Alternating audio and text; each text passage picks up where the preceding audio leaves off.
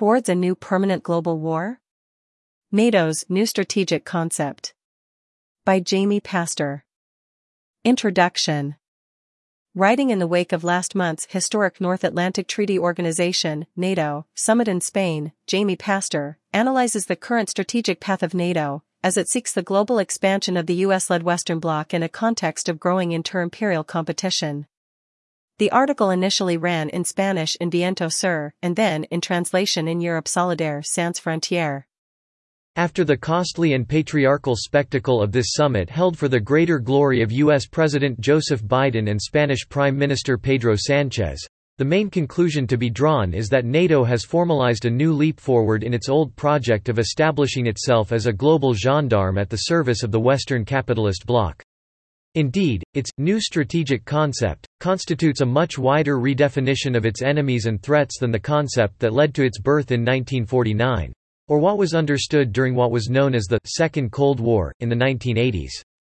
Now, not only is there a continuation of the global war on terrorism in all its forms and manifestations, waged in the wake of 9/11, one for an analysis of what that phase meant, I refer to my contribution, Geopolitics, Wars and Global Balkans, in a collective work that I coordinated with José Ángel Brandaris, Permanent Global War. The New Culture of Insecurity, Catarata, Madrid, 2005, pp. 15–51. But, after the 2010 hiatus, Russia is once again presented as the most significant and direct threat to security. China is considered a strategic competitor in all areas in the medium and long term, as it represents systemic challenges to our security, interests and values. Most seriously, illegal immigration is described as a threat to the sovereignty and territorial integrity of NATO member states. A list, by the way, to which the new candidates, Finland and Sweden, are added, provided they accept the demands of the Turkish regime, another winner at this summit, to the detriment of Kurdish residents in their own countries. As if all this were not enough, the document is full of mentions of authoritarian actors, strategic competitors, and potential adversaries, resorting to hybrid warfare strategies, including disinformation campaigns, the instrumentalization of immigration, the manipulation of energy supplies and the use of economic coercion. We read that conflicts, fragility and instability in Africa and the Middle East directly affect our security and that of our partners. The document does not shy away from acknowledging that its alleged defensive character is mere rhetoric. While NATO is a defensive alliance, no one should doubt our strength and determination to defend every inch of Allied territory, to preserve the sovereignty and territorial integrity of all allies and to prevail against any aggressor. All this, moreover, based on the reaffirmation of nuclear weapons as NATO's supreme security guarantee. In the service of this general militarization, in addition to the European space being particularly privileged with the reinforcement of the U.S. presence in the East and the growth of NATO Rapid Reaction Forces from 40,000 to 300,000 military personnel, the commitment by all member states to increase their military spending to at least 2% of GDP now appears only as a floor, not a ceiling, as the Secretary-General, Jens Stoltenberg, has assured us. These proposals, therefore, will serve to increase the profits of the old military-industrial complex that former U.S. President Eisenhower denounced and to relaunch the arms race, including the nuclear arms race, on a global scale. In short, using the alibi of the Russian invasion of Ukraine, the U.S. has managed to make the effects of the defeat suffered in Afghanistan be forgotten very quickly. Washington has thwarted any hint of EU autonomy and has turned the vast majority of European countries into faithful servants of the project of recomposing its hegemony against its main strategic enemies. That means Russia in the short term and China in the medium and long term, but also anything and anyone that might represent a threat to the EU and its geo-economic and political interests anywhere in the world. This approach is closely associated with the defense of Western white supremacism. In the case of Spain, this new warmongering scenario is euphorically ratified by Pedro Sánchez, who has rushed to once again show his servility to his American friend by means of the joint declaration between the Kingdom of Spain and the United States of America. In this declaration, alongside proclamations about the defense of democracy, the two leaders reaffirm themselves as allies, strategic partners and friends, and agreed to the permanent stationing of U.S. warships in Spain's Rota naval base, increasing the number of U.S. warships from 4 to 6. They also affirm their common willingness to collaborate in the management of irregular migratory flows, or, to put it another way, in migratory necropolitics.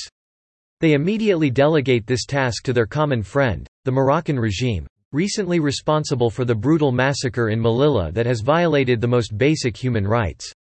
Let us not forget that the USA and Spain are complicit in Morocco's illegal occupation of the Western Sahara. Towards a more militarized and insecure global order. This unabashed proclamation of NATO as an offensive force, in the East and the South and looking further towards the key geopolitical area of Asia-Pacific, is not new. But this latest affirmation takes place in the general context of a definitive crisis of capitalist globalization, an increased inter-imperialist competition in almost all areas, with the tendency to form new commercial and military blocs. We are thus witnessing a transition towards a new multipolar and asymmetrical global order that challenges the centrality of the West, even though the West is determined to maintain its dominant position by all means at its disposal, including with greater recourse to military force. This new phase is taking place in the context of a polycrisis, involving multiple challenges that have been accelerated and aggravated by the war in Ukraine. These include the climate and energy crisis, the food crises in a growing number of countries and the resulting migratory movements, stagflation and the threat of recession, the prospect of a new global debt crisis, the hypothesis of a new wave of pandemics and health and care crises, and, last but not least, the risk of military escalation leading to nuclear war. This set of crises will contribute to strengthening the current authoritarian neoliberalisms, among which the border between liberals and illiberals will become blurred. Turkey, Hungary and Poland continue to be the key reference points. There will be protests and revolts of different types, under the pressure of a far right now able to setting the agenda in many influential countries. For these reasons, we should not be fooled by the re-emergence of the fallacious propaganda of those who, thanks to Putin, pretend to present NATO as a bulwark of democracy against authoritarianism, trying to make us forget the very history of this military organization and, above all, of the United States.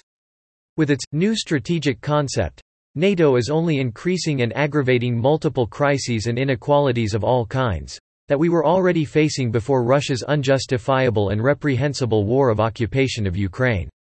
With this new concept, NATO inserts these crises into an indefinite list of enemies and threats, as a framework for the increasing threat of recourse to military force. For an internationalist and solidarity-based anti-imperialism, the European nuclear disarmament movement does not offer to appease anyone, nor does it want to forget anything. Its offer is to oppose the militarization of both blocs. Edward P. Thompson, Zero Option, 1983–139. Although we are today going against the mainstream of Western public opinion and much of the institutional left, there is every reason for the alternative left to denounce outright the new Western imperialist strategy agreed at the Madrid summit and the real threat it poses to the peoples of the world.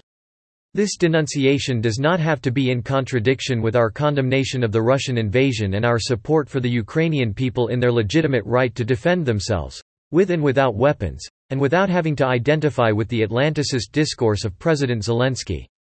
Beyond the neo-Campism of some and the neo-Atlanticism of others, our task should always be to foreground support for the peoples under attack, for all those who claim their right to refuge and asylum or, simply, their right to a dignified life, whatever their origin or condition.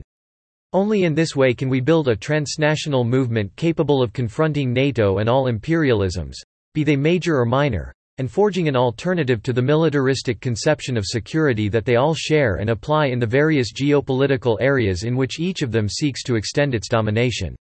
Against this narrow vision at the service of the different interests of these imperialists, we should advocate for a multidimensional idea of global security, capable of responding to the set of crises mentioned above. We place the defense of life and public and common goods at the center, in the face of the chronic global emergency. Of course, we know that this is incompatible with the survival of capitalism under any of its versions, be it Western, Eastern or Southern. And the left? To conclude, I do not think it is necessary to say much about the implications of all this for Spain, but one thing does seem obvious: Pedro Sanchez's alignment with the leader of the USA and his warmongering discourse now knows no bounds. This has been amply verified at this summit with Sanchez's commitment to double Spain's military budget and his acceptance of the reinforcement of the Rota military naval base.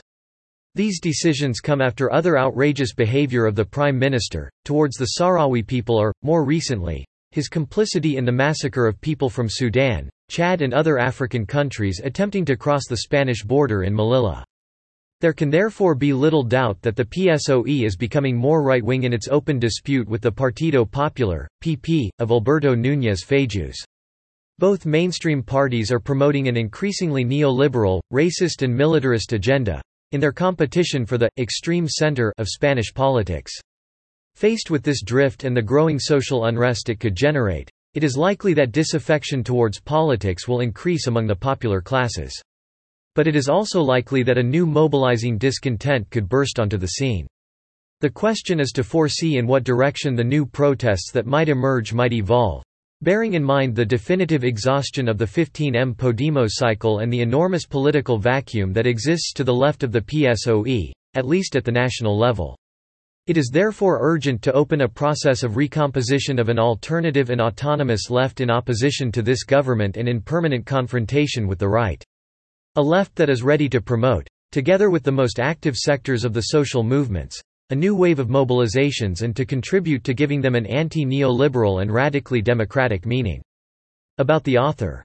Jaime Pastor, professor of political science, member of Anticapitalistas, section of the Fourth International in the Spanish state, is the managing editor of the magazine Viento Sur.